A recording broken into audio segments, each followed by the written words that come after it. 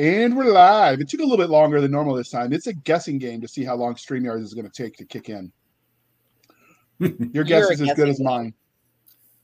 Yeah, but anyway, hey, all you crazy sci-fi and fantasy fans, it's time for your daily dose of shenanigans over here at the Blasters and Blades podcast. Just three nerdy veterans geeking out over our science fiction passions and fantastical fantasies. A place where magic is king, the sky is the limit, and space is the place. The podcast that puts the fun in dysfunction. So without further ado, we're going to let our guest, Mr. Keith Hedger, introduce himself to our listeners and viewers. Hi, everybody. I'm Keith Hedger. I'm a military sci-fi cyberpunk author. I currently live in Pella, Iowa. I moved up here in June of 2020 from Columbus, Georgia, which should be familiar to anybody who's been to General Benning School for Wayward Boys. Been there. Yeah. I've been there, but never as a soldier. I've been there as a soldier and a civilian and as an employee of a law enforcement agency. No, I was just one of the reasons why boys were wayward. Fair. I was a young college 20-something-year-old. Yeah, that'll do it. I actually, when I was there, we got to meet those law enforcement agents, which was really fun because the company next to they ours were just arresting you. They were No. So the company, I was in Bravo when I went through. The company that was next to us, Alpha, had a whole platoon decide to go AWOL together, just bonding before they. Well, I think it was a squad. There was enough of them that it made the local news, but they all decided to desert together. But in the spirit of teamwork, they went to the local bar together, sticking out with their BCGs and their bald heads to have a drink before they hit the road. And of course, they got caught. Naturally, that seems like a story that's happened more than once at Benning. So. We got instructed by our drill sergeants to sneak over at night, and then we painted a jail frame around their mascot so it looked like their mascot was in jail. Ooh. And then the Army, and because they're kind of like that, they sent them to do whatever they got for their punishment and then made them go back to boot camp. They didn't let them go home. Yeah, you're not out. You're just going to do the punishment and then come back here. They tell you from day one, once you start, because they'll mess with you, sometimes the quickest way out is through. Yep. Which is a brilliant lesson for an infantryman on breaking contact with an ambush, by the way. Yeah. That's good tips. So I didn't have that problem, but it still always amuses me when you said the cops. I'm like, they were kind of nice when they weren't there for you. Yeah, it's kind of fun. They're a lot of fun when you work with a federal law enforcement agency.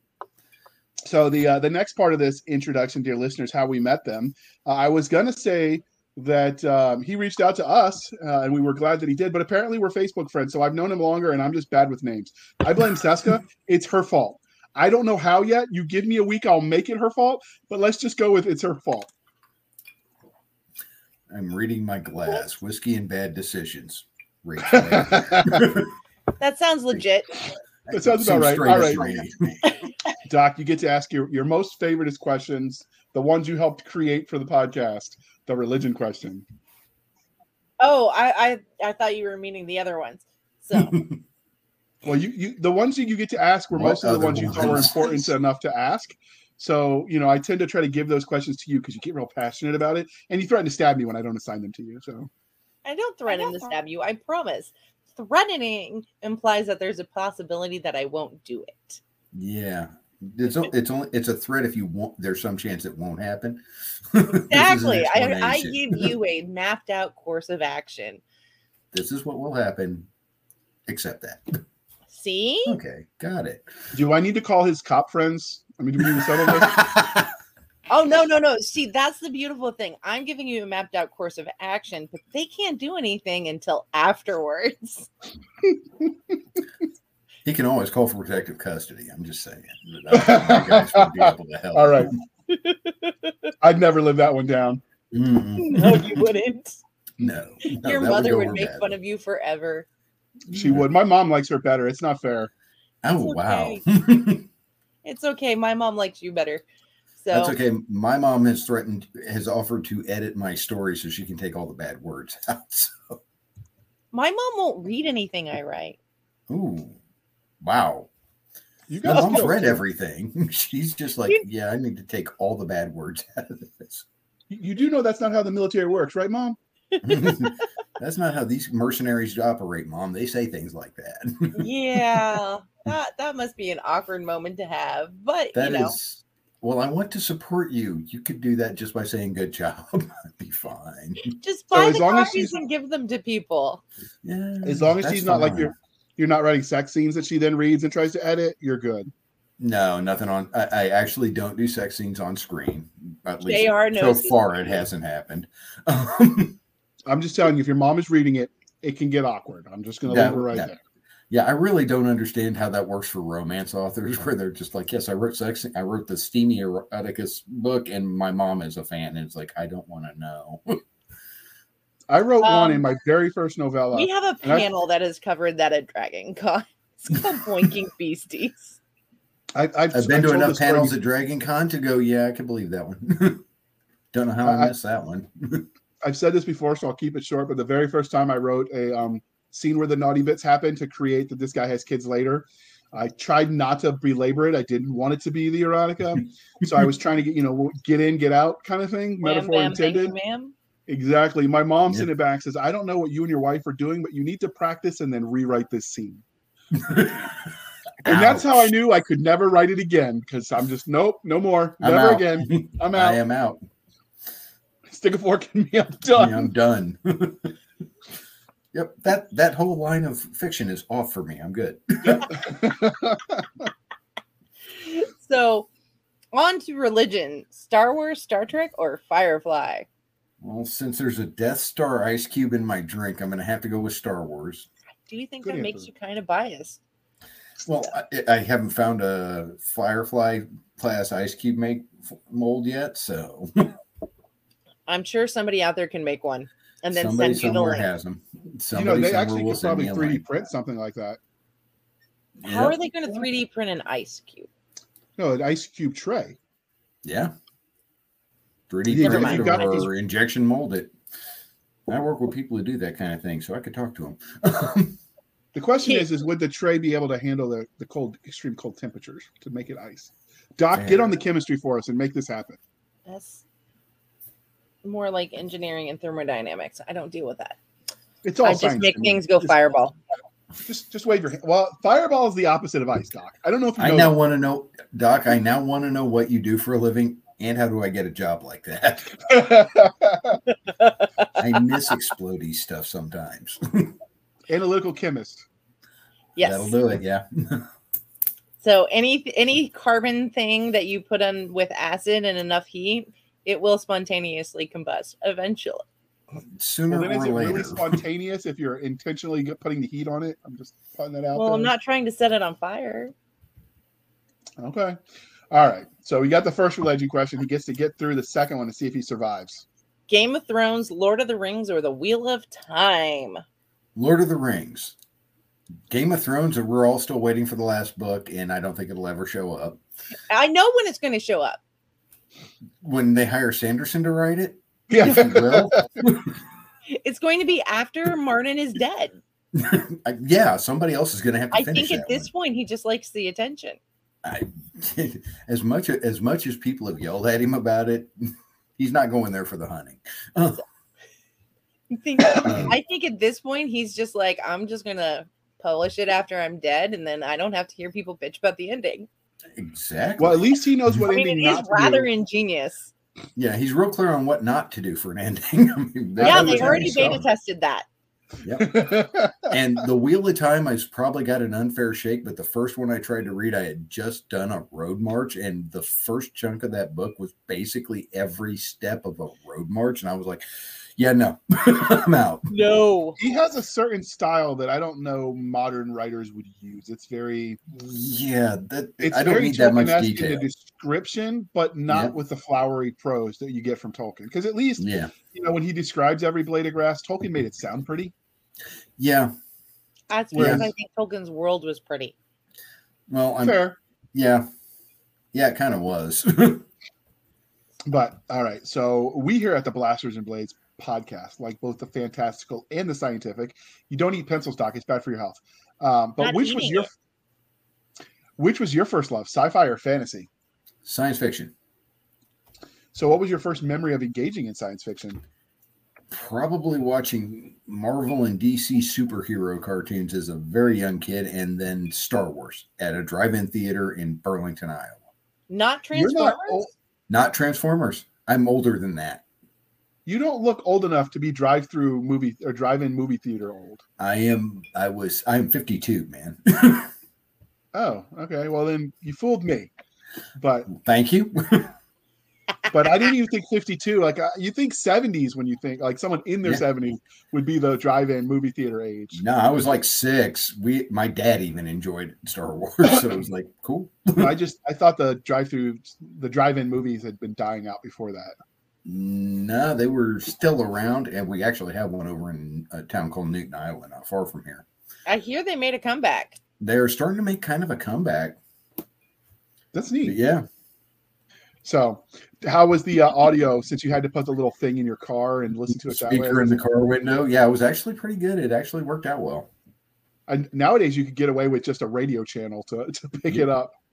That's how they do it now, is my understanding. Okay. We've been trying to get over to the one in Newton, just haven't made it yet. I'd almost want to do that just so I could say I did. I don't even care what the movie is at this point. See, we had a water park who did like waves in the pool. What you'd watch movies in the wave pool. Oh, that's awesome. Oh, that would be fun. That was fun. The library system down in Columbus, Georgia would do movie nights.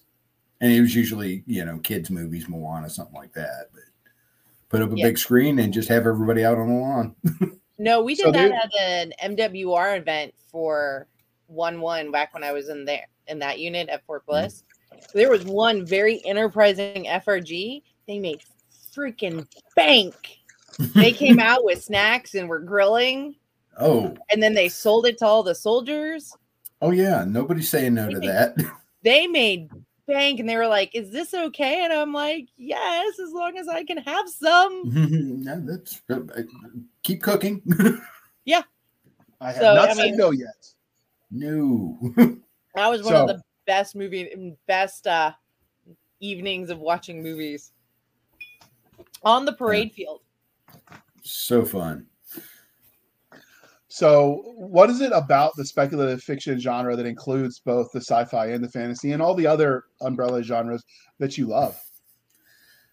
You can kind of take some of the rules off and just see what would happen. One of the examples from my stuff is there was a scene in Easy Jobs where 2 of the characters are going to rappel down a tall building.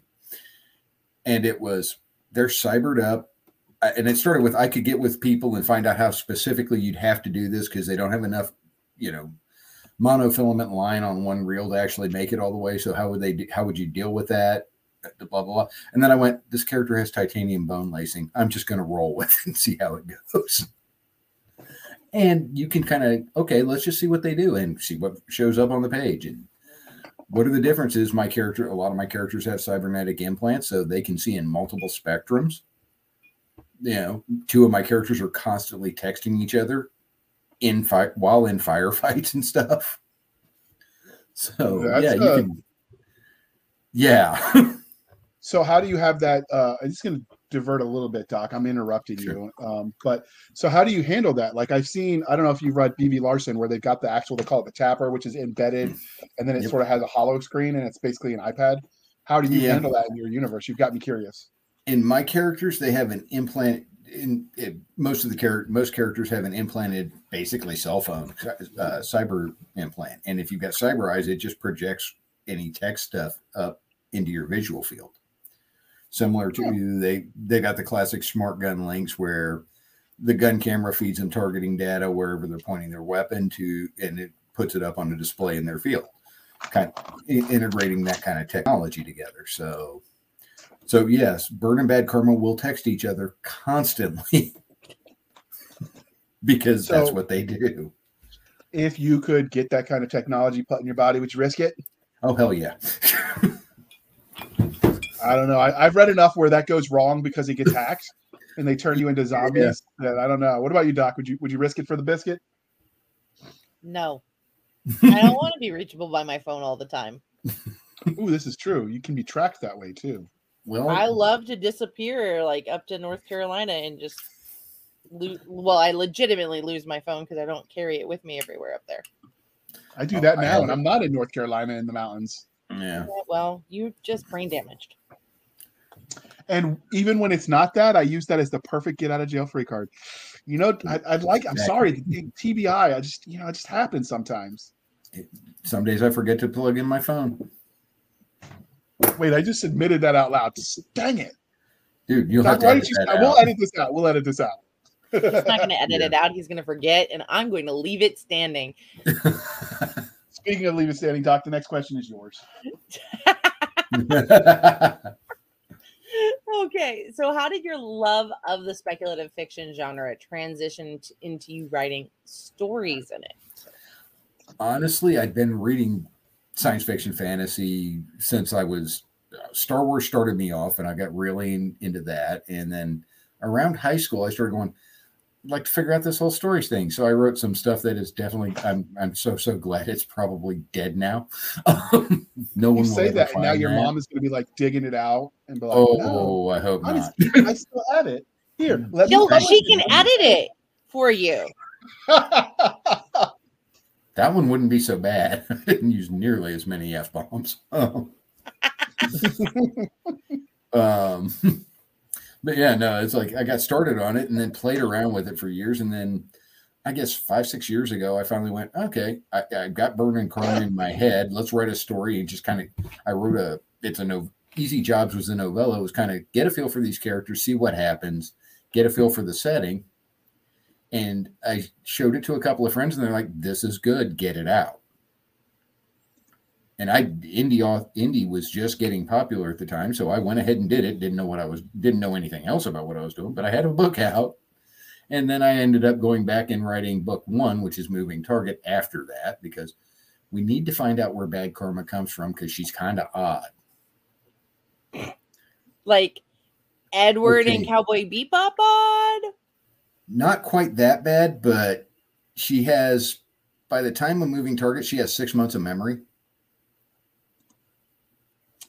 Yeah. Okay, so more like I hand wave you in the Ghost in the Shell odd. Okay. Yeah, kind of like that. And somebody intentionally wiped her memory trying to make a better killer and didn't think out your better killer might not like this whole process and decide to do something about it. You know, people do get pesky when you start messing with the internals of their head. And you keep upgrading her. Not your best move.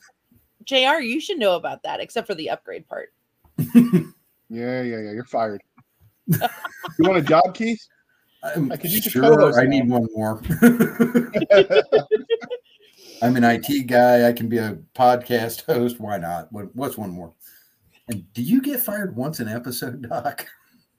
You kept track? No, I don't. I get fired more than that. I listen to but a it never lot. sticks. JR's aim is horrible. I'm one of your listeners. And I've listened to him do that a lot. It's like, geez, JR. She just keeps taking the money anyway and not leaving. I don't know. It's like my stapler. Have you seen my stapler? JR's aim really sucks. Ouch. Ouch. You just ignored my stapler joke. I set that office joke up. Just all right. Move on, Doc. So, you know, many real life experiences influence the stories you tell, but were there any specific moments that were very formidable into what you tell or why you tell it the way you do? Some of it's just processing things. I mean, I have an idea, I roll with it. Stuff I'm working on now, which are later stories in the series. There's a point where Bad Karma kind of has PTSD. She makes the right tactical decision, but somebody else gets hurt because she made the right tactical decision. And she's kind of having a moment about that. That is sometimes the hard choice. Yeah, it's one of those, this person is going to shoot me. That person is going to shoot them. Okay. Save me first, then I can do something. But afterwards, it's so Bad Karma is going to go through a growth cycle later. That's a terrifying concept. Okay. Because her kind of flaw is she will always make the right tactical decision. Because they went to build a better killer and they were very successful at it. That's sort of like you go to a job interview and they're like, "Tell me about your flaw."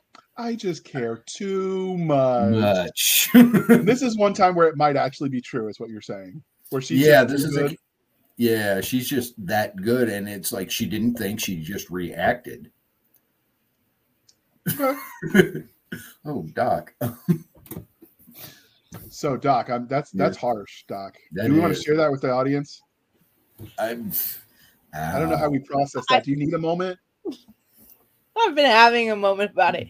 So apparently, for those who are wondering what just popped up in the chat, JR accused me of owning who I am, and I have to, because I just found out my coworker is so young that Babylon 5 is older than him, and not just older than him, older than his older brother too. Ow. My bones ache just thinking about how old I am. Now get off her lawn. Yeah. Exactly. Yeah, that's where I'm at in the IT field, is like everybody I'm working with is like 10, 20 years younger than me, and is just like, you're all kids. Yeah. I made the joke that Pepperidge Farm remembers today out in public when I was, running into someone I run into all the time, and they didn't get the reference, and I'm like, oh, yeah. Ouch. I'm like, people get Google, and I'm like, just Google it. Yeah, I thought that was iconic.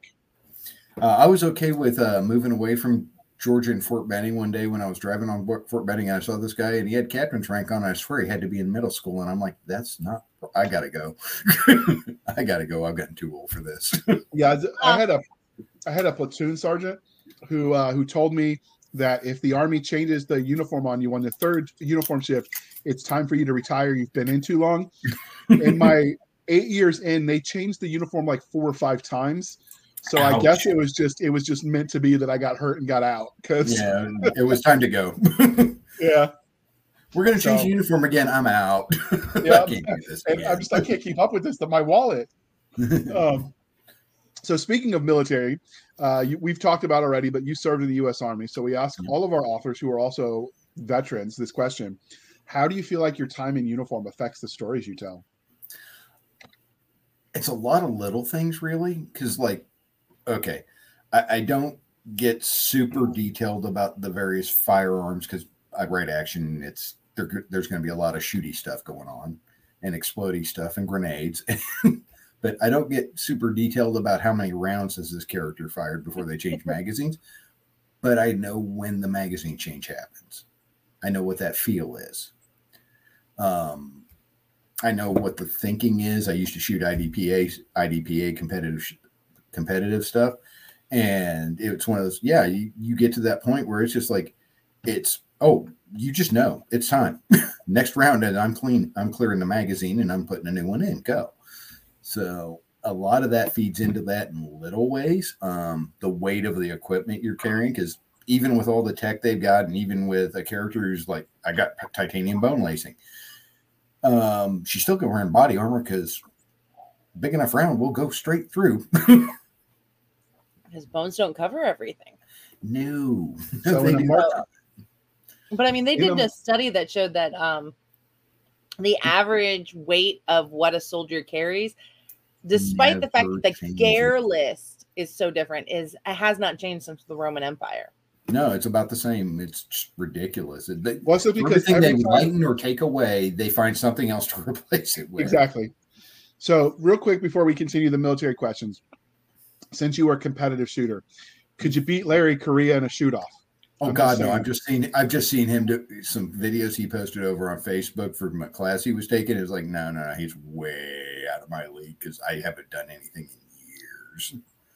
So you're supposed to say yes just for the challenge, so you get an excuse to play with his toys.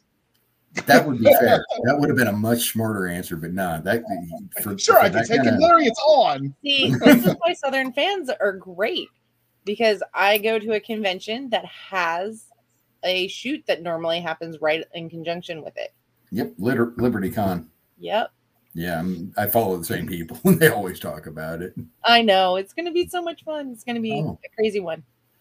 It will be a wild year this year. I love that LibertyCon just sells out like in hours. It's good until you try to attend, and it's like, nope, you were 5 seconds too late. Yep. Which is 5 seconds after they opened it. That's why I volunteer. I get to spend my money first. Fair. All right. So you were in the Army. So what did you do in the Army? I was an engineer first, road construction guy, which meant I got to go do all the combat engineer stuff and build roads. And then we got to do things like, oh, we need engineers to come over to Brown Demo to help teach infantry people what C4 does.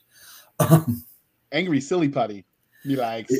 Well, what is it? Silly putty indicates the presence of the existence of serious putty. C4 is serious putty.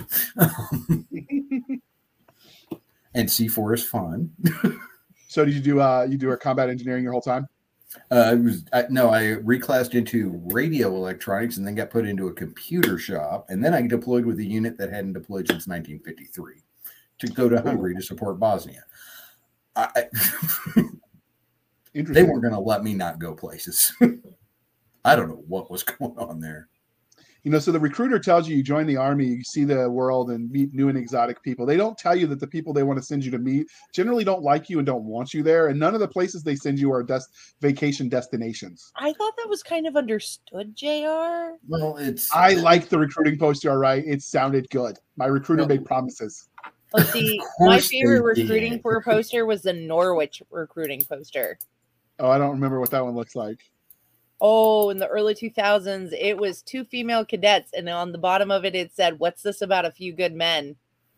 Oh, that's actually classy. Damn. I like it. Shots fired. Yeah. Oh, no. My grandmother had a collection of them. When I was in high school, she sent them to me. That was one of the schools I applied to back in the day. But anyway, so when you write your with your military experience, do you ever write either obviously or covertly? Do you write about people you knew when you were in the service? I pull aspects of people I was in the service with, and sometimes I do kind of recast a character, somebody I served with. Not a lot more often than not. It's like I need Sergeant so-and-so's personality in a character who looks nothing like Sergeant so-and-so, but I need that personality. There you go. Although I do have one guy who went from E7 to he's now a general. As far as I know, he was never in the Rangers, but in my setting, he's in the Rangers. Hey, it works. Yeah, in my setting, the U.S. blows into a civil war. The southern states end up run by a bunch of libertarians, and their first move is to consolidate the military so it makes sense in a business structure. And then they go, what do we do with all the spec ops people? We just put them in the Ranger department and just pretend they don't exist. Isn't that kind of what they do now? Pretty much. They just give a lot of money to when we can mock him. I really needed Nick here so we could go, what the hell did you do? Unfortunately, the Border Patrol keeps him busy. They won't let him just not show up to work and get paid. I don't know what that's about. Yeah. They're weird like that. They have all these I told him if he wanted to get paid to do nothing, he had to run for Congress. Seems legit to me. Yeah. So, we've talked about how your time in the military affects the way you tell stories and the kind of people you write into stories. So let's flip the script a little bit. Does having served in the military affect the way you engage with content as a consumer, be it a watcher of shows, reader of books, player of games? Somewhat. I have found one of the most interesting experiences. Any role-playing game, and D&D is really great for this. If you play it with a room full of veterans or a group full of veterans, the monsters have no chance. And no one will talk about it. There's no discussion of strategy or tactics. You just do. And suddenly the monsters are like wiped out. And game masters are like, I have always wanted to go to a convention with a group of vets and just slip all of us into a table at a game, not warn whoever's running, just to watch the look on their face. That would be fun. You should go to GaryCon and do that. I did. Ooh, the first time I DM'd, it was a game that had a bunch of veterans. It was like all veterans, including Terry Shapper, which was kind of awesome first experience. And I set up this scenario where it was like perfect, like tactics would have mattered. And Walt and Terry were like, I see your tactics and I raise you acid rain. And then like the whole army, I spent hours planning, dead in one round. I'm like, you sons of biscuit eaters. That's because being a DM is a fine balance between enough detail and not wasting your time. I hadn't learned that one yet. But it's just like, I expected like all kinds of tactical maneuvering and Like I factored all that into the planning, and they're like, "I'll just blow it all up from the sky." You forgot everybody involved is like, do we have a bigger hammer? Let's use the bigger hammer. Basically. How big a hammer do we have here? Firebolt? In. And that was the one when I was still learning. Like I'm still learning how the whole magic part of it. So I just wasn't aware of what magic was capable of from higher level players. Work smarter, not harder, JR. Yeah. We did have a Shadowrun game. Everybody playing was a veteran though, but one of the shamans was a berserker type. They made it to the first encounter and wiped the party wiped itself out. Oh dear. I could see Oh that. God. It was horrifying. I'm like, I have never had that happen before. So do you play on a regular basis? I haven't been able to in a few years, but we just moved and we're just starting to get connected up with some people. We've got a Pathfinder 2 game we're running with some friends, and they're going to run some D&D 5 for us when they get that set up. Nice. So we'll get back to doing some more gaming here in the next few months, over the next couple of months. What was your first RPG? D&D. First edition AD&D. The family that slays together stays together. Stays together. Yep. And my wife is a gamer, so that helps. Oh, I like your wife already. Yeah, she's a lot of fun. So and she tolerates the whole I lock myself in the office and write stories thing.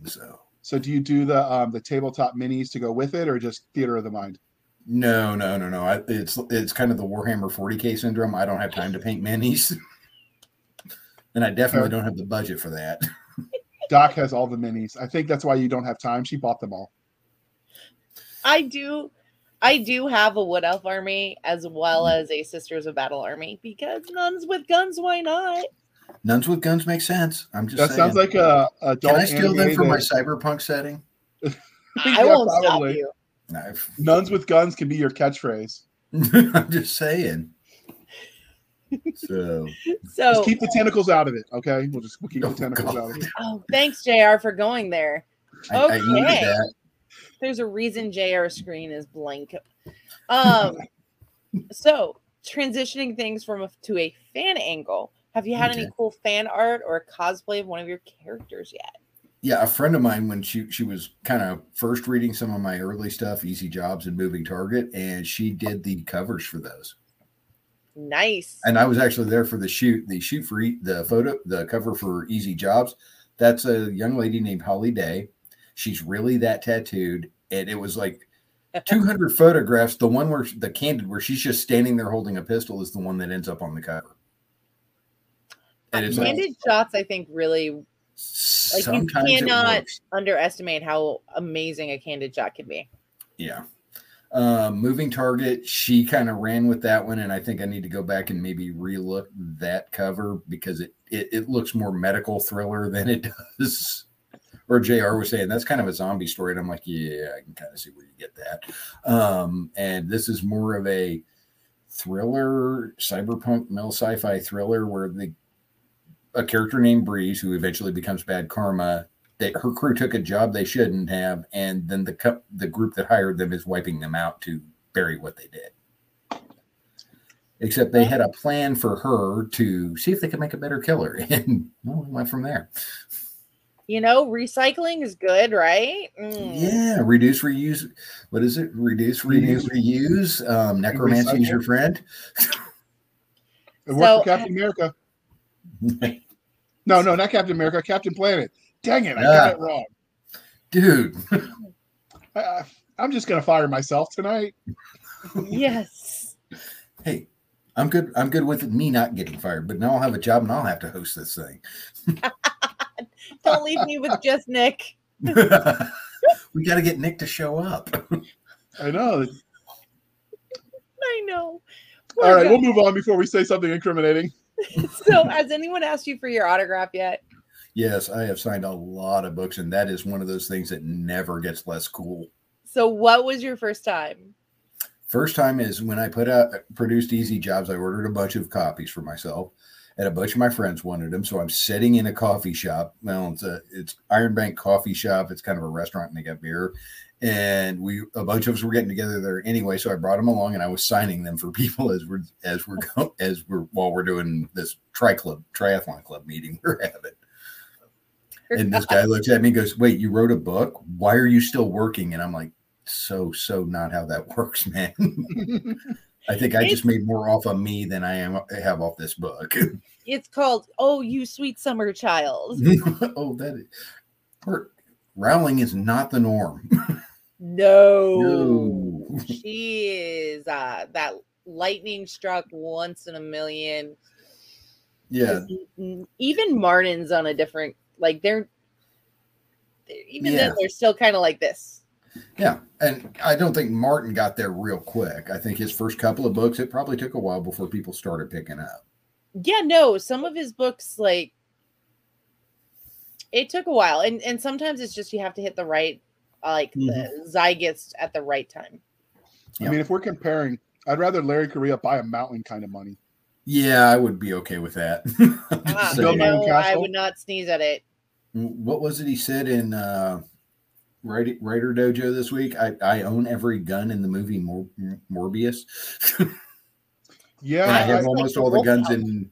He's like, I own all the guns that are used in Monster Hunter, and it's like, dude, that's a lot of guns. And he's like, it's a tax write-off, and I started thinking, man, I'm not writing off nearly as much as I should be. Apparently, that's because Larry used to be an accountant. He knows how to do his taxes. I know. I'm like, I'm doing this wrong. Exactly. And if the IRS gets mad, I'm just like, hold up. I heard this on Larry Correia's podcast. I talked to my accountant. I'm sorry, Mr. Hanley. I'm sure they will just examine you closer. Pretty sure that's how that works. Yeah. All right, Doc, save us from ourselves. Please. There is no saving you from yourself, JR. I've been trying for years now. So, what is the weirdest or funniest fan interaction you've had yet? I did a book signing at Tulip Time at the Pella bookstore. They have a small bookstore here in town. Pella's the most Dutch town outside of Holland you're ever going to find. Like, we have windmills and stuff. It's 10,000 people. But if you're wondering where I live, when you watch like Discovery Plus and see the home remodel shows, when they cut to commercial and it's that one with the big yellow seal for the windows and doors, that corporation's headquarters is about 2 miles from my house. Oh, wow. Yeah. Vermeer Heavy Industry, they do mining and agricultural equipment, is about 3 miles from my house in a town of 10,000 people. Yeah. So Pella's kind of different. So they do Tulip Time every year. Order tons of tulips, plant it. They just do a whole thing about it. And the bookstore's like, hey, we're having author signing. So I go up and this guy walks up and he sees the board and it's Keith Hedger, author signing. Keith Hedger's on the board. He walks up and goes, I'm the only one there. And he's like, so who are you? I'm Keith Hedger. So what do you do? Well, I write stories. And he looks at me and goes, I really should have got that one, shouldn't I? And I'm like, yeah, probably. So what's the 30-second pitch on this story? Let's start with moving target. Some mercenary takes a job she shouldn't have and spends the rest of the book trying to figure out how to get out from under that. That was ironically one of our questions, so we're going to cover that. So, Doc, highlight that one. Yeah, there's also a swim in Lake Michigan in March, which I have tried to swim in the Atlantic in March, and I don't recommend it. No, it was brutal, and I'm so sorry I did that to my character. It's one time I was like, oh, that was just wrong. How bad is it? I made I was in a wetsuit, made 3 strokes, and realized I couldn't breathe and my face was on fire. That bad. I've never that was how cold it was. I've lived in that was my inner swim coach coming out. I honestly heard my swim coach from high school going, just move faster. There's no move faster when your face is on. When water's so cold that your face is on fire, move faster isn't going to happen. So let's see. I lived in Great Lakes when I was a kid because my stepdad was stationed at the Naval Weapons Station or boot camp, whatever it is there. And so I don't really remember that snow. And then I've been to Fort Dix, New Jersey in the winter to do the desert warfare training. And I went to Dix for basic. How the hell did they do desert warfare training there? Because they were prepping everyone to go to Iraq and they had opened all of the bases and they were it was when the surge was happening. In other words, nobody really knew what the fuck they were doing. Basically, and so we're wearing desert camis, desert weight everything for summer weather, and we're laying around in the snow because, you know, train how you fight, except for there's snow. This is not training how we're going to fight. No, and then of course we get off the plane where it was like ankle deep snow into the middle of the desert, and it's just like I don't know what anybody was thinking. So you know that's how we got the Kuwaiti crud when we landed in the Kuwaiti Naval Base. I'm so glad you didn't say that I wasn't there, because I would have said some obnoxious ass shit. I don't do cold. I don't do snow. Well, I mean, I just made sergeant after being trying for family friendly guys. Yeah, so like I just made sergeant after three tries and striking out as a corporal, and I really didn't want to lose it because, you know, I'd already been demoted twice. I heard 3 strikes you're out in the Army, so I was just being nice. I was doing the right thing. That's baseball, not the Army, dear. Damn it! Why don't you tell me that now? Because now's when you should have learned it already. Well, anyway, See, I would have just looked at them and gone, "This is bullshit. This is bullshit." But this is not good training for going to a desert where it's hot. Parts made in America, but assembled into the desert. So yeah, so it was definitely an interesting experience doing desert warfare training when our canteen's frozen to solid blocks at night. Yeah, but I wouldn't have been dumb enough to get into the water in that weather. Just saying. Yeah, I don't know. I was hoping. Are you sure that you weren't dumb enough? I'm pretty sure if a pizza was involved, you would have. Or they bribed me with beer, or they just triple dog dare me. You're right. I probably would have in the right circumstances. I've done a lot of dumb stuff. JR, I've got a really good bottle of Cedar Ridge straight rye. Would that get you to do it? I'd try it for that. I'm just saying. All right, let's get together offline. We might make that happen. But so you've talked about your Bad Karma series and the books that are in that, and we're going to get into that later because that's why we invited you here. But you've written other things. Can you tell us about that? Yeah, I have. I've written a story based on a character who's kind of a gray man. People don't remember him. He's very good at just not being noticed. He's actually in the same universe, and that one started, I was walking through someplace and a buddy of mine was a cop, and I looked at him and said, I just freeze in the middle of walking. He's like, "Are you okay?" And I'm like, "Yeah, I just had an opening line for a story." And he said, "What is it?" It wasn't that he did or didn't like, the line was, it wasn't that he did or didn't like cops, but whoever had called these federales was definitely off his Christmas card list. And he's like, he looks at me and goes, "I would read the shit out of that." And I'm like, "Yeah, I'm going to have to write that one." So I did. So that was fun. And then Phoebe the Tank is kind of taking on a life of her own. She started in Sandblaster because infamously Tony Weisskopf had posted on Facebook about her cat had knocked a bunch of stuff off of a pin board or something she had next to her desk. And one of the notes she picked up, and she types it out, is the note Jim Bain had sent to Keith Laumer that ends with, "And I need a story about sentient tanks." And I'm like halfway through Sandblaster, and it starts with this Holy Mexican Empire Special Forces unit taking out a tank battalion. And I'm like, damn it. Cursed a whole lot. And finally went, yeah, I can go back and shoehorn in this now sentient tank and figure out how that works. So that's where Phoebe got born.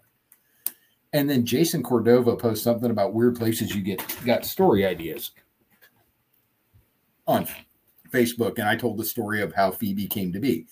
Tony happened to be reading Jason's page. Keith, contact me.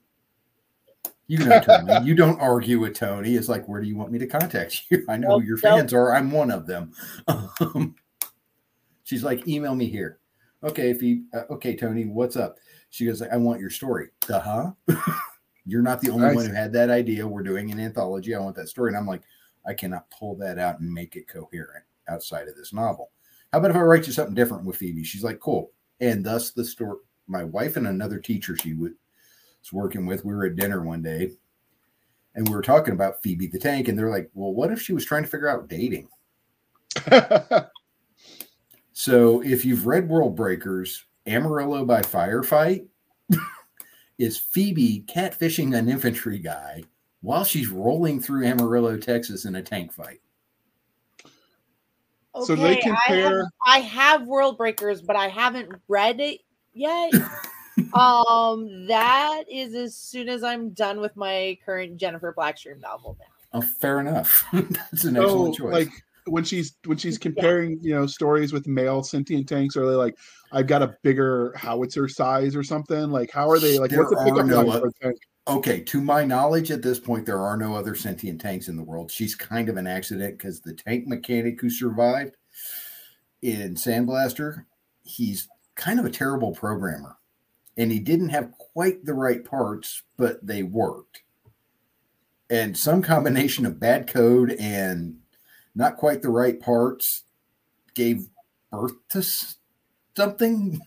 I feel like that's what gave birth to humanity. Probably. I'm pretty sure we're an accident. So we might have to have you back just to talk about that short story, because we do short story content interviews because I love short fiction. Oh, so we might have to get together and make that happen. But while all of that obviously sounds fascinating, today we're going to talk about Moving Target, which is book 1 in the Burn and Karma Cycle series, since that's your current standalone series. So how did you come up with the idea for this? Like I said, it started with Burn and Karma are kind of offshoot characters from years ago playing various role-playing games. And then it was like, okay, I have these 2 characters. Let's roll with it. It was a lot of fun. It was, okay, it's going to be high on action. I'm not going to worry too much about how real it is, because much as I get annoyed with they flip the safety off the Glock, these characters have a smart gun link that just goes fire. And it does. So, I kind of put some of that aside and put action and fun at the forefront and let Burn and Bad Karma just do their thing in most cases. And I feel like that would be the great name for a TV show. Like a sci-fi. It'd be the wrongest cop show ever. Wow. Yeah, I'm still trying to figure out a really good title for the series, but Burning Karma or Burning Bad Karma. I like Burning Karma. I think it works. It's unique. When somebody says it, you're going to know exactly what you're talking about. It's like Honor Harrington. Everybody knows what you're talking about when you say that. Yeah. Posleen, you know what you're getting from John Ringo. Yeah. So. The world destroyed. Yeah, the world's going to get destroyed and eaten, and bad things are going to happen. But yeah, I got there, and it was, okay, so I'm going to do a cyberpunk setting.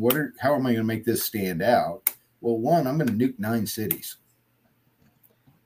And it kind of started with the premise of, because at the time everyone was going, the U.S. isn't really the economic engine of the world. We're the economic turbine.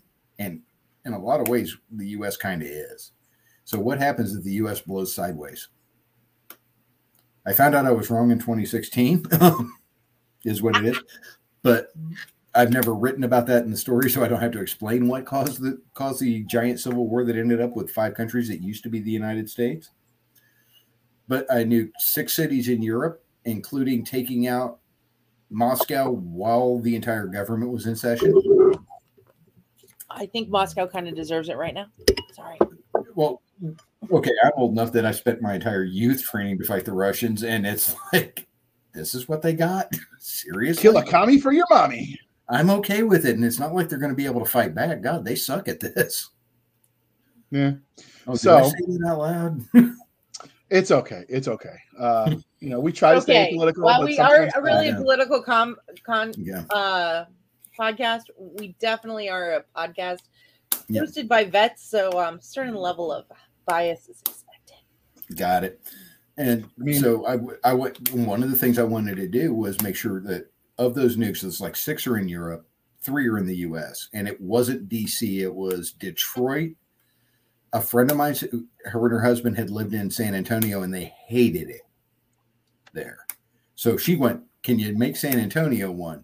Sure. So I throw a piece of paper on a map from Detroit to San Antonio, and Louisville is on that line. So it's the 3rd city. Oh, yeah. Yeah, a couple of years later, I actually did Iron Man Louisville, and I really was glad no one had ever read my stuff. But I can understand that, because there was a time in which it's still standing. If you bomb Modesto, Atwater, or Sutter Creek in California, I will buy you a drink. That's all it takes. We can talk. I did horrible things to Salton Sea in another soon to be coming out story based on one of the characters in Sandblaster.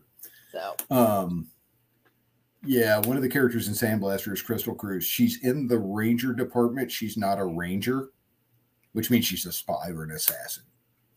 She was in California in San Luis Obispo, and she's a spy, go figure, and ends up having to get across San Luis Obispo from Vandenberg Air Force Base to a state park to get the hell out. And basically gunfights ensue all the way through. Sounds fun. Just another day in Los Angeles. Another day in California. Let's roll. Before we dive in too deeply, because this is now starting to talk about the book, which is cool because it's why we're here. We're going to take a moment while we shamelessly shill for the man, and we're going to play that commercial. Mythic heroes throughout history tamed creatures of lore to fight alongside them. Video games took up the mantle, and for decades, players adopted beasts for companions. Some had tigers. Others, lions. Dinosaurs. Some even had dragons. So when my consciousness was transferred into the most realistic virtual game ever created, I chomped at the bit, hoping to befriend a great beast to fight at my side. And what did I get? A porcupunk. Who needs a dragon anyway?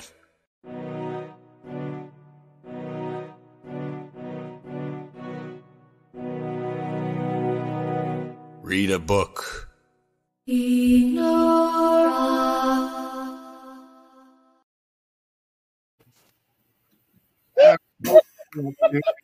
Definitely feel for that commercial. what? Said that would be my luck too. You know, want something cool and eat up a porcupine. That I sounds like every drunk you got a absolutely crappy adored it. assignment. And I will admit that there's a phrase that kept coming to mind: lions, bears, and lions, tigers, and bears. Yeah, it's like, so that's an entire universe of Rangers. Basically, D&D Rangers. Oh. I mean, basically. So before we dig in, we're going to take a moment where we look at this glorious cover, which I wasn't able to find its higher resolution, and I forgot to ask you for it. So I'm going to share this cover.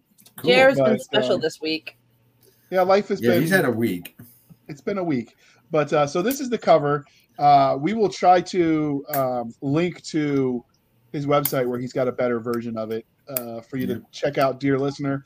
And if you're listening on the podcast and not watching, pretend I've got the best quality one up on the screen and I didn't mess this up.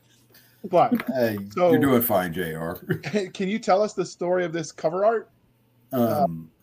So I had written Easy Jobs, and my friend had worked with her friend Holly Day to do the original cover for Easy Jobs. And when I got Moving Target done, she read it and she really fixated on the whole hospital upgrade testing phase of that story. And she got Holly back to do the cover of that. So that's where that came from. That's actually later in the book when they're doing upgrades of Breeze, and she's kind of becoming something else at this point because they're wiping out her memory to make sure see if she'll hesitate in a fight or if there's a questionable situation.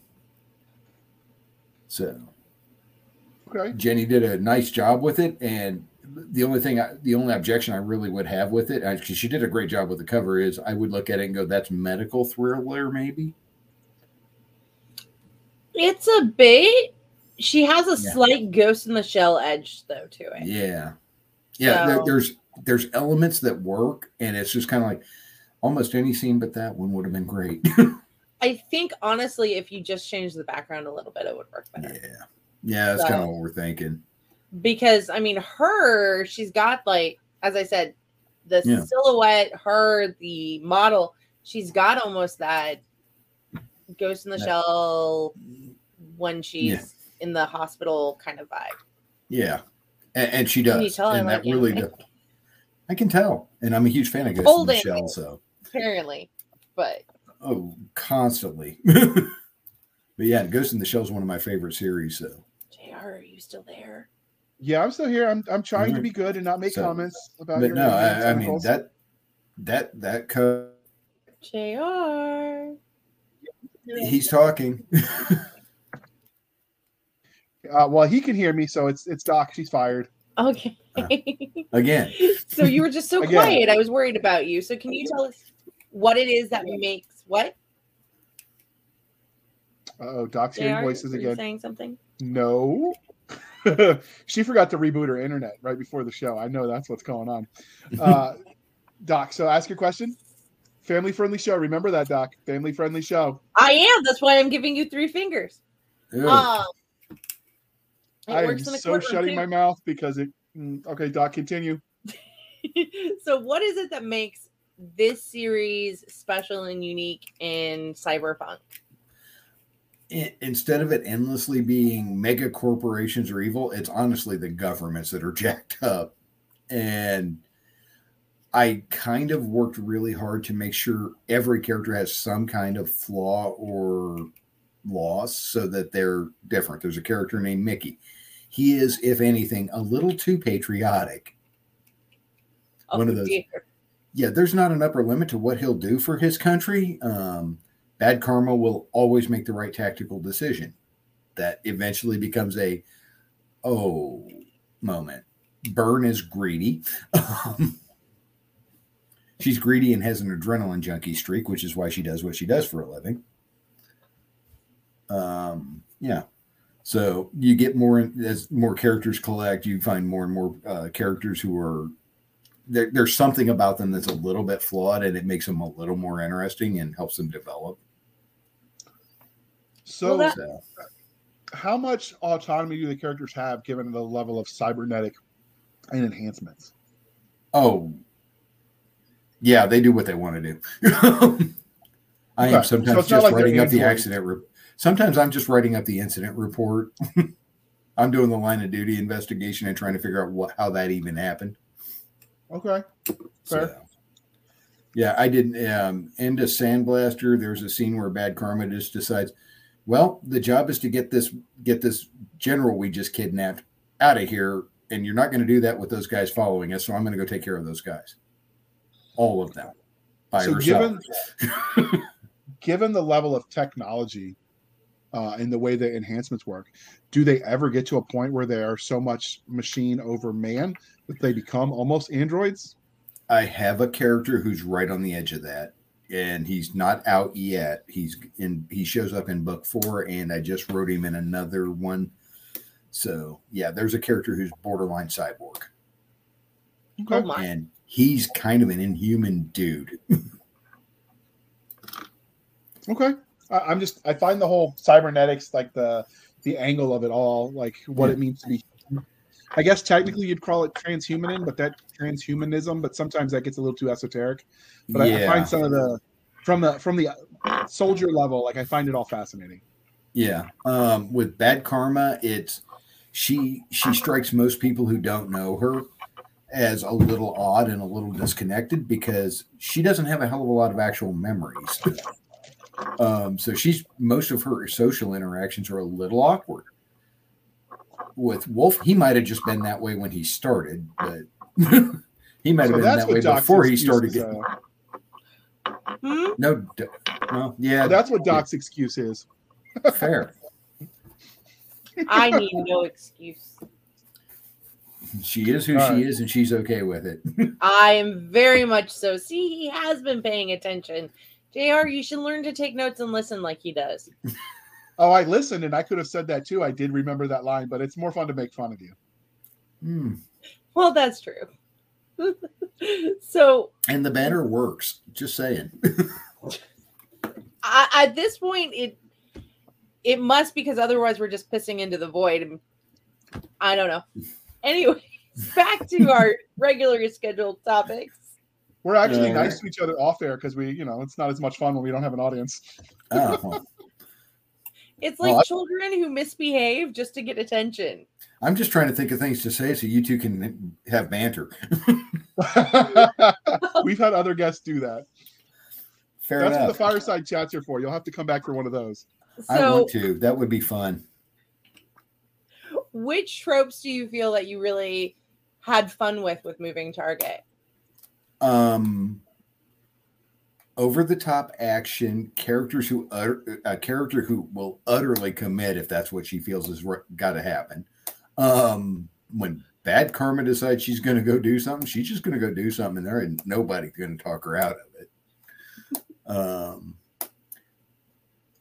Throwing in weird ideas. Like somebody I could get along with. Yeah. Yeah, right up until she's like, sorry, they're using you as a human shield and I'm getting paid to shoot them. Then she's not so much your friend. Though. Yeah, then she's not so much your friend. Yeah, but I can understand that. Yeah. It reminds me of that I missed the old ad for the lesson for the grenade. They used to have Mr. Grenade is not your friend. Not your once friend. You pull the pin. And yes, Bad Karma basically has an H&K UMP5 with an underbarrel grenade launcher on it because she thinks that's a lot of fun and a good idea. As a former SEAL and law enforcement veteran I told him about that. He's like, but a grenade launcher kind of defeats the purpose of having a submachine gun. And I'm like, she doesn't seem to care. And he's like, fair. Grenade launchers are fun. They are. No, they make the grenade go far, far from you. Now, if you can get her like the Blurp gun or the Mark 19, whatever a future equivalent of that would be. Like, dude, that's a thought so horrifying. Giving Bad Karma a Mark 19. They are fun to fire. You're not wrong.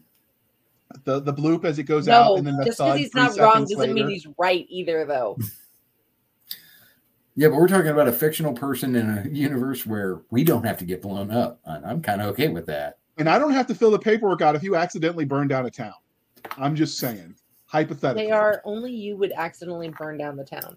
No, it's usually that was stated by somebody who's had to fill that paperwork out. Because yes, I was the sergeant. I thought it was because of his bad cooking he burnt down the town. Oh, well, that's fair. A separate issue. Like that's justifiable homicide. All right.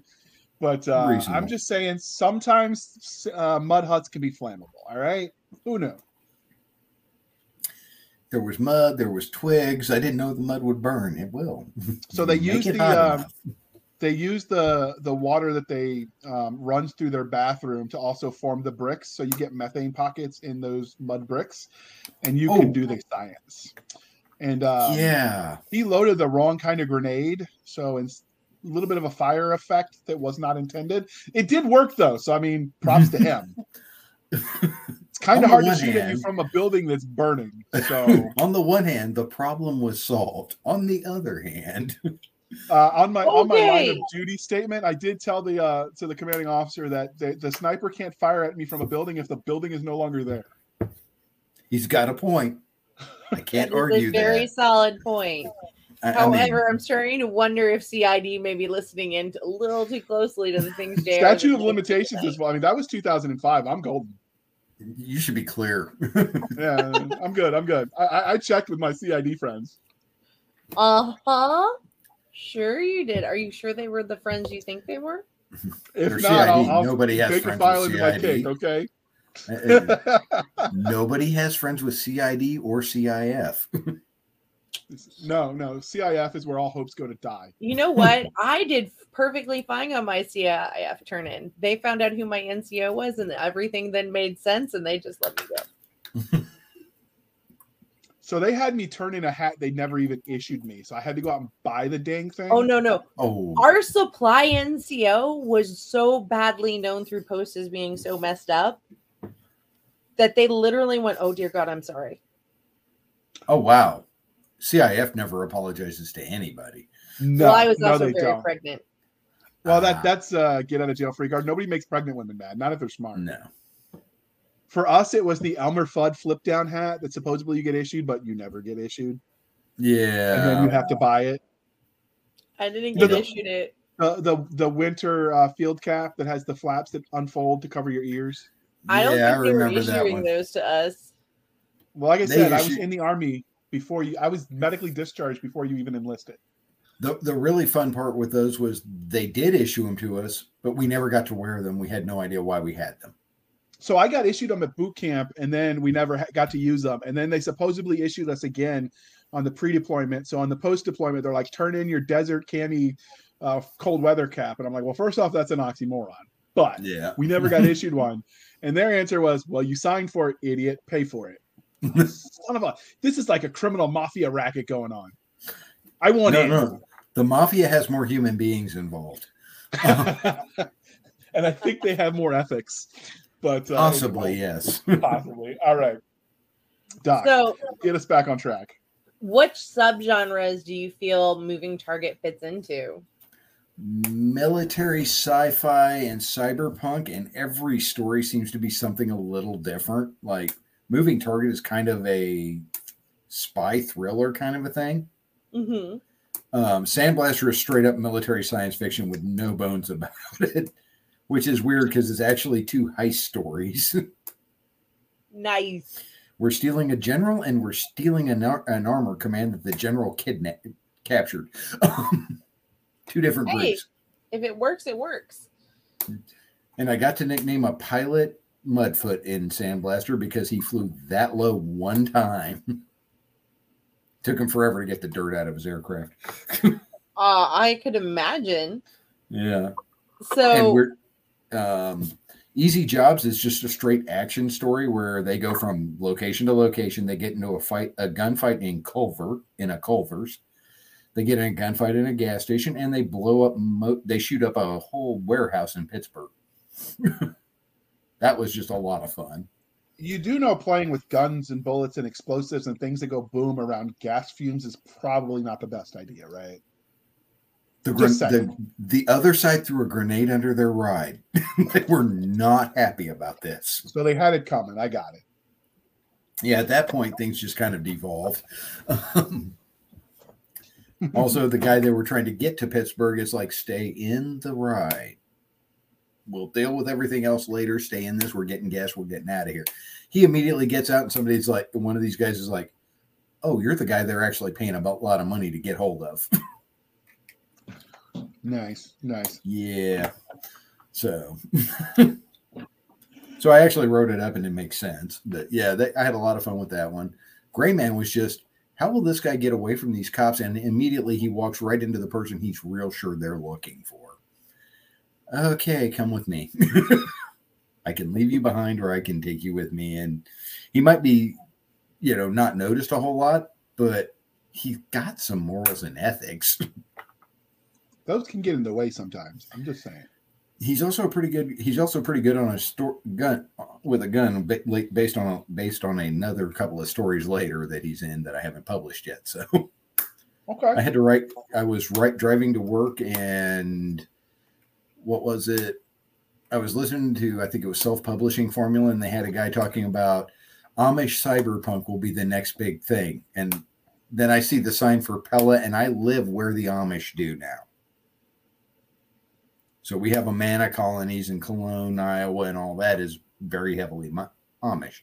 And it's like, I can write that story. So I did. So can you tell us a bit about the main character in this novel? Is it Bad Karma?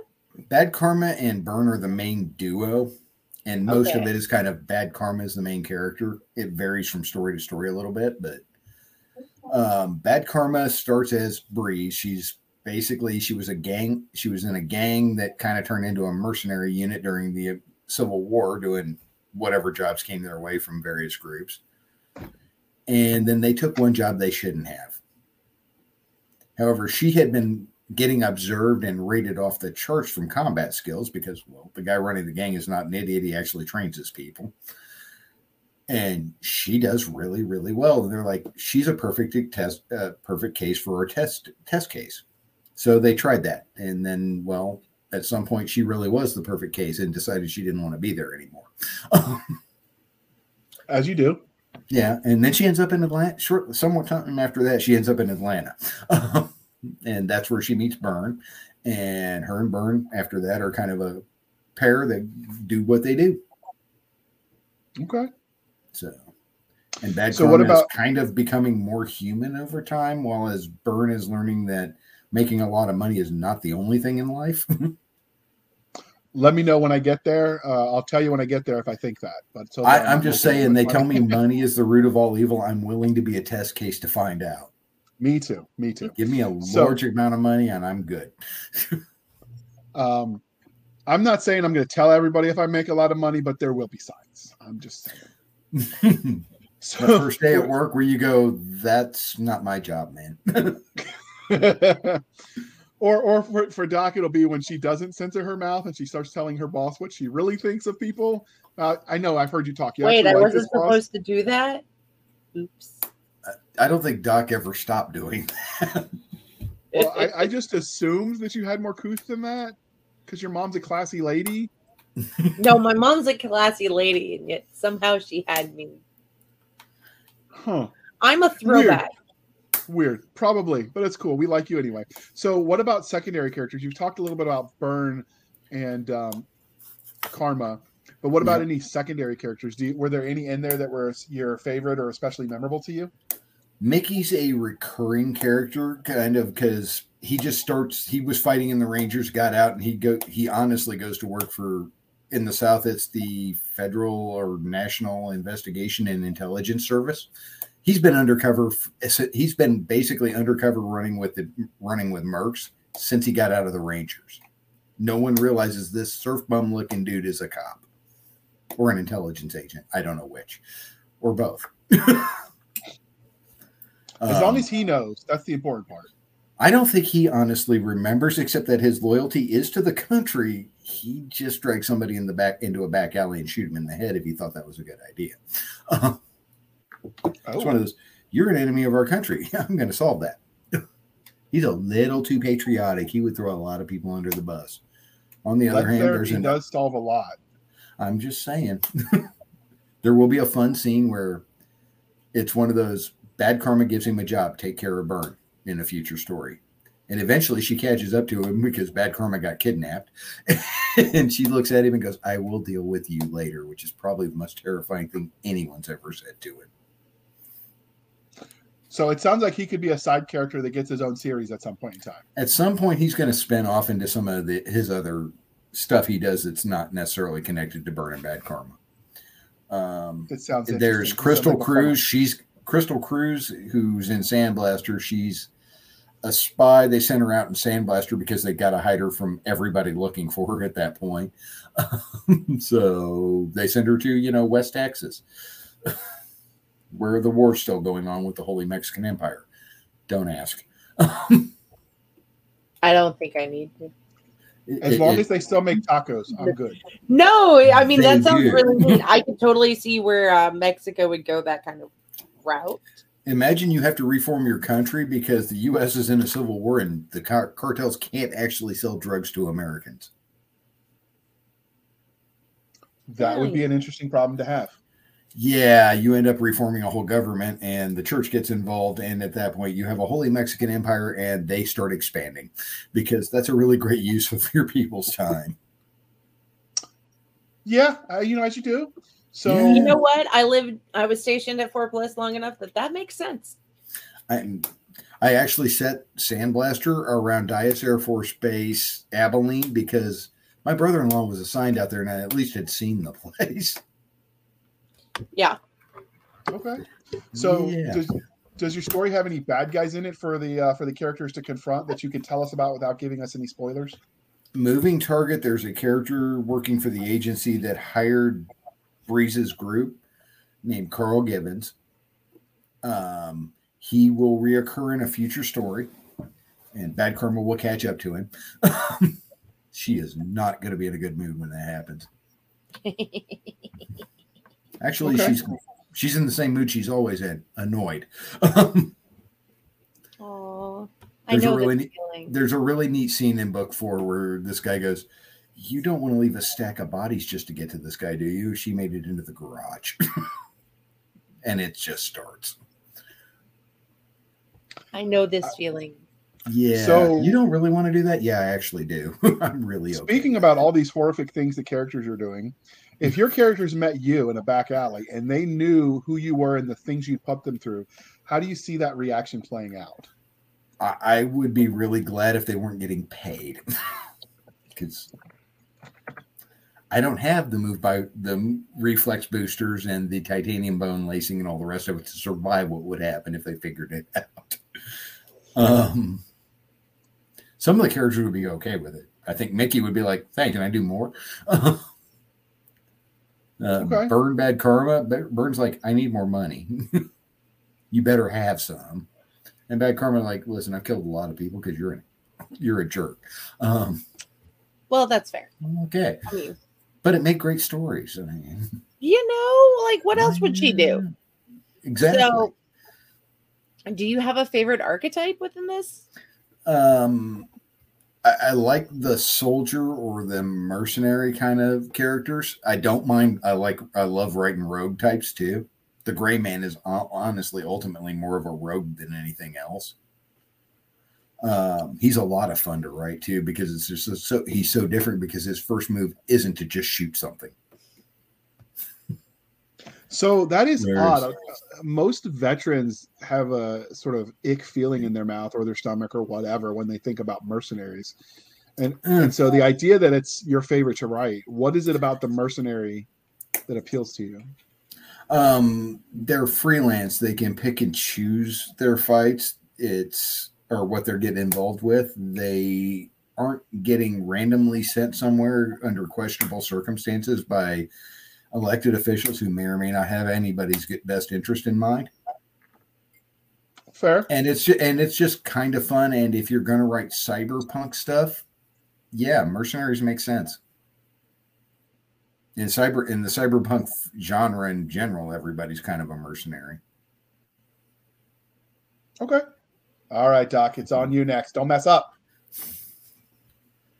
I don't mess up. You mess up. You didn't ask the question wrong. I wrote it on the script wrong. Is that what you're saying? I mean, since you already knew the answer. I mean, you've mocked me enough times. I get where you're going. I'm picking up what you're laying down. In these kind of novels, the universe is as much a character as any named character. So can you give us a hint of what to expect from the universe in the way of technology? Like how far advanced are we talking? Warp drives, anti-gravity, people haven't left the planet yet. I so totally want to send Burn and Bad Karma to an orbital environment. Just because watching them try to do whatever it is they've got to do there under the constraints of try not to shoot through the sides of the environment because that's bad. I feel like wrong that for would be this? a really amazing short story. That would be a lot of fun, I think. And I'm going to have to figure that out because as of right now, nobody really has orbitals. Most of the countries are so trash because the cycle that started with the U.S. going into a civil war and then 9 cities being nuked and the outcomes and responses of that, pretty much everybody on Earth is jacked up except maybe Australia. And I'm not sure about them. Well, I've actually talked to some flat earthers. Australia isn't real. They're actually all crisis actors living on an aircraft carrier. I'm just putting that out there. So that's what all my friends in Australia are. They're just actors on an aircraft carrier. Man. And if they're not getting paid, they're being cheated. They need to talk to the administration. I will let them know they need to. They're doing a great job. I mean, come on. I wonder how many people are going to email me now. Doc's like, wait, you're a flat earther. JR, I'm so glad you went there and I didn't. I saw that. Take the bullet of stupidity for any person. Well, as long as there's a joke involved, I'm down. Right? But I saw that. Fair. I had a discussion on Reddit. I don't go there anymore. That's a horrible place. Don't do it to yourself, people. And someone was trying to tell me that the Earth was flat. I'm like, dude, we've got pictures from suborbit. Like, there's all this proof that's like, we're not just trusting the government. Private companies have now done it. It's like, and it's like, doesn't Australia existing sort of disprove your flat Earth? And like, no, Australia's not real. Like, okay. How badly did the headache that immediately had to happen? How bad? I mean, I just drank instead. I don't recommend that, dear listener. Sobriety is not bad, but that day it was just not an option. Seska and I disagree, but yeah, you're right. After that statement, it had been hitting the cabinet. Yeah, it was definitely. I just don't go to Reddit, people. It's bad. It's just bad. Reddit is not a place I need to go. Noted. Yeah. JR, so no, he was going to tell us about the tech. The tech, probably better implant technology, better medical technology. Because, like, let's face it, Burn and Bad Karma get implanted because that makes them better at what they do. But a lot of that tech is more designed for fixing. You have bad eyesight. We can replace your whole eye and give you perfect vision for life. You never have to wear glasses. And you have all these other things. You'll never have to buy another iPhone again. We'll just implant the damn phone. I don't know. Again, and I have a book where where Bad Karma, in fact, actually shuts her phone off internally because, well, okay, she's in bad guy country and really would like people to not be able to track her. That's why she does it. But yeah, you can shut it off. Vehicle technology. I was working on this recent novel, and I realized organizations are going to move to electric vehicles, even with everything going on, just because there's an efficiency factor there for them. And, well, hell, we're building the infrastructure for it now. I have a story where it was spawned by a meeting I was in where somebody was very excited because they actually talked to a human at PayPal. So I wrote a story about the only human working at PayPal, what's effectively PayPal. Turns out Elon Musk is an AI in my world. Oh. I mean, I'm not saying I'm wrong there. Was he programmed by the original Elon Musk? Is that what it is? Yeah, pretty much. Okay. People who know who he is refer to him as the old man at that point, but that's a whole nother thing. And in California, he has joined the side of the California Free State Partisans. Were you a fan of the game Fallout? Is that what this is? I've never actually played it. Oh. I've got a friend of mine who's really into it right now, but the same one who did my book covers, actually. She's really into it right now, but I've never actually played Fallout. But yeah, California. Yeah. I was gonna say it's like crack. So if you don't want to like be sucked in for ages on ages, I would not suggest picking it up at this point. But I got enough time-consuming activities. I don't need something to eat up. It's like there's some point at which I need to finish up with all the stories I'm working on and just take like a week and play Civ 6 or something. Yeah. So Moving Target is clearly part of a series. We know because it says so on Amazon. You've told us it was. There are currently 3 books out in this series, but is their story done? Where do you think the universe is going to go? What's next for the characters? No, the story is definitely not done because I have 2 of the next 3 novels, or one's almost done and one is actually finished in rough draft. Book 4 is Bad Karma finds out, because part of it is once she gets to Atlanta, she has no idea what happened before her memory was completely wiped. And eventually she'll get a indicator and she goes back to Chicago to find out what really happened. The problem being the northern states are kind of a totalitarian, Uber-controlled 1984 nightmare. So she's going to end up walking right into the same group of people who did this mess to her and going, I want my information. And she's just psycho enough to actually pull this off. So she'll get to meet Carl Gibbons again. And this is also the book where Wolf gets introduced because he kidnaps Byrne. The guy makes some interesting job choices. He definitely sounds interesting. He's a little bit nut. He's a little bit off. But he shapes up as an actual bad guy. And there's a second book in the Chicago run which is basically Bad Karma getting from Chicago back to catching back up with Byrne and getting her clear to the people who kidnapped her, which ties back into Moving Target. A lot of recurring characters there. Some of them will survive, I'm sure. Yeah, and then who was it? Somebody was doing an anthology of stories around Malta, the island in the Mediterranean. Mm-hmm.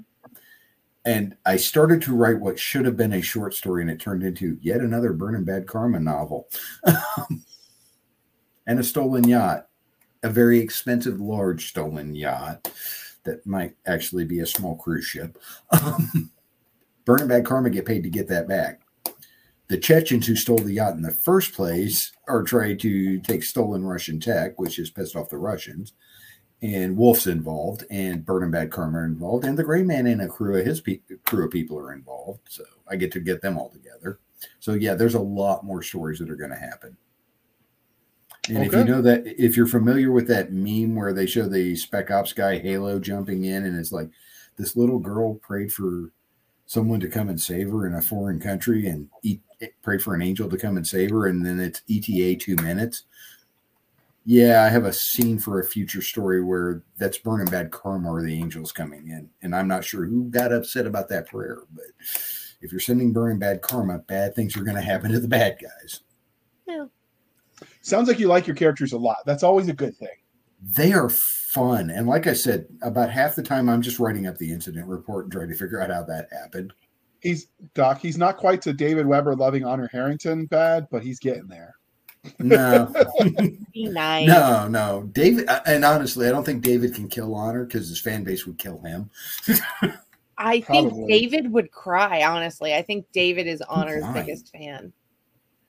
He might be. He might. I don't say that as an insult, by the way. I know. No, if you don't, it's like, as weird as it is, Carl Givens I don't actually like. He's straight up sociopath. He has all the markings of a normal guy who works for an intelligence agency and has, wife, kids, grandkids, all that. Dude's a sociopath. He will do some horrific stuff because he can.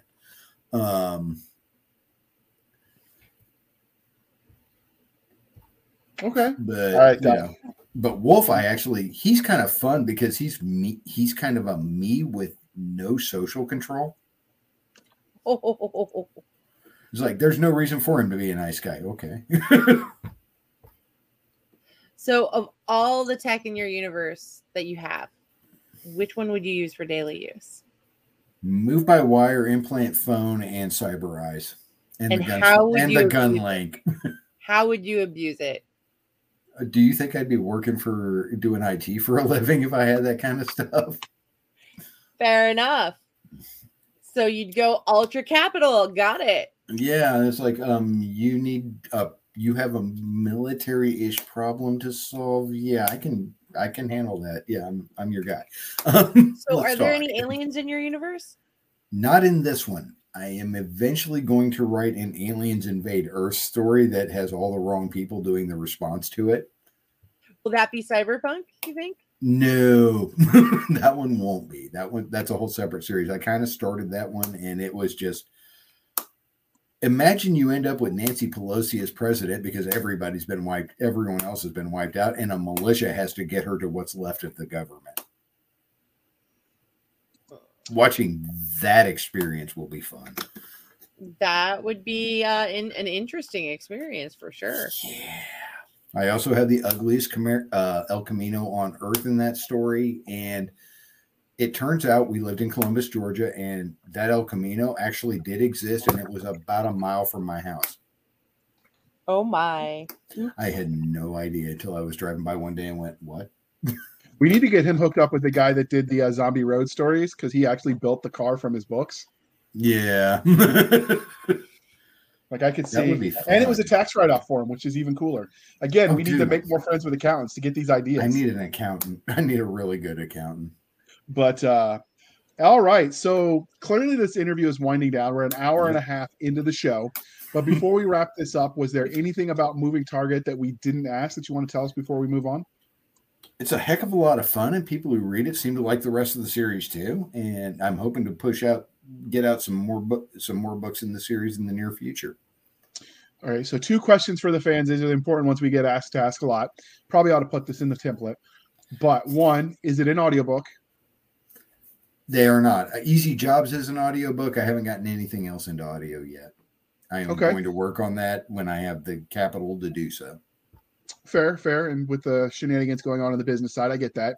Second, what would you rate this as far as like accessibility to kids? Because we got some people that read with their kids, and so it's always a question of how family friendly would it be. Obviously, you mentioned language. Yeah, language is a thing. Depending on your point of view about LGBTQ relationships, that may be a thing for some people. No, there's no on-screen sex, so if you're okay with the violence level, and it's kind of an ultra-violence thing, it should be reasonably okay for older teens. Okay. Perfect. All right. So before we let you go, we have to remind you, dear listener, to please be kind and speak your mind on the reviewing platforms. Your reviews help the right readers find the right books. So do your thing, people. It's your part of this equation. The writers write the books, the readers read the books, and then the readers review the books. It's the circle of life. So, and again, Barnes & Noble, BookBub, wherever you buy the book, you can review it. If you don't want to do it there, go over to Goodreads. BookBub has a site you can review it. If you don't want to do that, start a website and review it there. And the good thing about that is you might even get free books because people will want you to review them. But anyway, all right, you've heard that spiel before, people. So Keith, before we let you go, Keith Hedger, how can they find you on the interwebs? You can find me at keithhedger.com, or you can even email me at keith@keithhedger.com. I know, so creative. I'm also on Facebook as Keith Hedger, and Instagram is Keith Hedger Author. And yeah, I'm not giving you all my phone number. No, I wouldn't do that. No, that would end badly. So you're saying we're not as good of friends as we thought we were? Well, you got my phone number. The general internet. I'm not putting that out there. Okay, I don't live in Georgia anymore, and I'm still getting text messages about Georgia election cycle stuff. And it's like, will you all go away? I'm in a whole nother. They're kind of pushy. Yeah, kind of. Well, I found a solution to that on Facebook. If you mark everything as sexually offensive that's political, every political ad is sexually offensive, they stop showing them to you. That would work. Duly noted. So modern problems I need do modern love solutions. Texting every time when they're like, this person, and they bring up religion and going, I'm a pagan. Hi, Odin doesn't like you. Whatever works. The ultimate that's what she said comment. I'm just saying. Absolutely. All right. And you can find us, dear listener, because Doc is going to fall asleep on us so we don't wrap this up. It's at 11 o'clock our time, and she's got to be up at like 5 or something wicked crazy. That's for you assholes right there. Wicked crazy. You can find us on Twitter at twitter.com/SF_fantasy_show, Sierra Foxtrot _fantasy_show. You can email the show at blastersandbladespodcast@gmail.com. Again, blastersandbladespodcast@gmail.com. You can join us on Facebook where all the shenanigans happen. And sometimes you can even talk to the guests when we post the episode at facebook.com/groups/Blasters and Blades Podcast. Again, /groups/Blasters and Blades Podcast. You can join us on our website at anchor.fm/blasters-and-blades. Again, anchor.fm/blasters-and-blades, where you can support the show for as little as 99 cents a month. You can help keep the lights on and cover the overhead costs, or at least defray it a little bit. You can also support the show over at buymeacoffee.com/author J.R. Handley. Again, buymeacoffee.com/author J.R. Handley. Where if you put it in the comment section that it's for the podcast, I promise I will keep my co-hosts Doc Seska and Nick Garber. Well, we said we don't do booze as much anymore because we don't want you to think we've got a problem and need to go to meetings. We did coffee. I will keep them, I don't know, with something. We'll entertain them somehow. All right, books. We'll feed Doc's book addiction. There we go. Hey, if Cedar Ridge wants to sponsor me, I'm okay with that. I'm just saying. We've actually reached out to some booze companies, but they just called me an alcoholic and they didn't return my email. I don't know what that's about. I'm like, look, all right, we talk about your booze, we drink your booze. It's a win-win. I'm in Iowa. It's a whole state that's on a 2-drink minimum. So, all right, Doc, bring it home before you fall asleep. So, thank you for spending some of your precious time with us. For the absentee Nick Garber, the Addlebrain J.R. Handley, I'm Seska. This was the Blasters and Blades podcast. We'll be back next week, same time, same place, indulging our love of nerd culture, cheesy jokes, picking on JR because that is the way nature works.